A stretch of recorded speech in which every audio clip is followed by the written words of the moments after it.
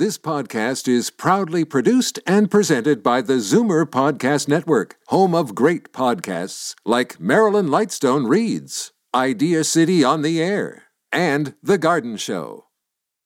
You're listening to an exclusive podcast of Fight Back on Zoomer Radio, heard weekdays from noon to 1.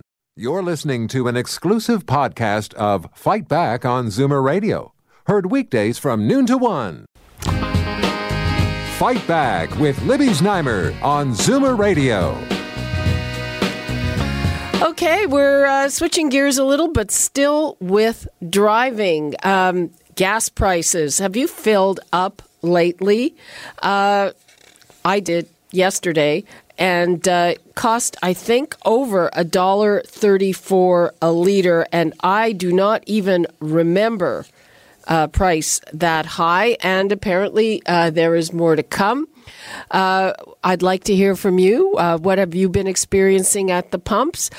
We've got the expert on the line, Senior Petroleum Analyst, Dan McTague. Hi, Dan. Good afternoon, Libby. Okay, so you're saying that this is a result of moving over to the so-called summer blend, even though it's not very summery outside. Yeah, refineries last week were required to ensure that all gas stations were supplied with what's called summer blend of gasoline. That really means putting more expensive additives in gasoline, changing the mix at the refinery level. That usually means about a 4 cent a liter increase. So you've already started paying for that almost, it's been now quite a full week. Now, that's a federal mandate. So from April 15th until September 15th, that type of gasoline has to continue to be dispensed across Canada. Of course, at around September 15th or just after, we then switch back to using winter blends of gasoline, and they tend to fall by the same amount. The difference is winter we use butane, summer we use alkylates, and that's one of the main reasons why. But there are a number of other reasons here why prices are as high this year, right from the get-go. This time last year, oil was selling for $50 a barrel U.S. Today it's roughly about $69 a barrel. So there's a big difference. That $19 a barrel difference makes up with the Canadian exchange difference of about 14 cents a liter. So if you take those two things into account, summer to winter, or winter to summer gasoline at 4 cents plus another 14, that's a 17 cent difference right there. So can we expect to keep paying these sky-high prices through the summer? Regrettably, yes, Libby, what we're looking at, and by the way, maybe I haven't been able to say this, but you'd be the first ones to know that tomorrow there will be a 1 cent a liter increase. Wow. Seeing a lot of $1.35.9s. Unless I'm mistaken, it'll be $1.36.9 come Saturday. So, it's not getting a lot better. We're heading into what's called an energy super cycle. A big word for that the world is using a lot more oil than it is producing. Years of companies getting out of the business of producing oil is now starting to hit. And, of course, gasoline. Yesterday, the U.S. Department of Energy reported an all-time high for gasoline use last week. Demand almost touched 10 million barrels a day. That's amazing. 10 million for the whole week. That is an amazing amount of numbers. We normally wouldn't see that in the summer. But the Americans their economy is strong. They're exporting a lot more of their gasoline, and that means, unfortunately for us here in Canada, we have just enough to meet our own needs. We're in for the ride. Unfortunately, it's going up. Is there any impact from this whole crisis, controversy surrounding the Kinder Morgan pipeline? Big time. Any Canadian who's in Ontario right now and thinks this isn't a big deal, and it's someone else's problem, should think twice. For one thing, it's badly depreciating our Canadian dollar. If the Canadian dollar were trading the same as the U.S. dollar, because we price all of our fuel in U.S. terms, we'd be saving 14 cents a liter. The fact is, Canada has a great abundance of long-lasting oil. When we start a project, we can open that project up and it'll last for 15, 20 years. We need pipelines to get it to market. And by that, I don't just mean the Americans.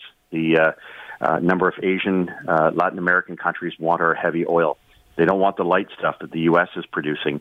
Unfortunately, we have people, even after major regulatory hoops have been achieved, you build the very best, cleanest pipelines with the greatest safety regimes anywhere in the world. We still have a lot of foreign-funded green activists coming in from the United States, from Holland and other regions around the world to block Canadian oil from making its way to markets, and it's going to hurt you.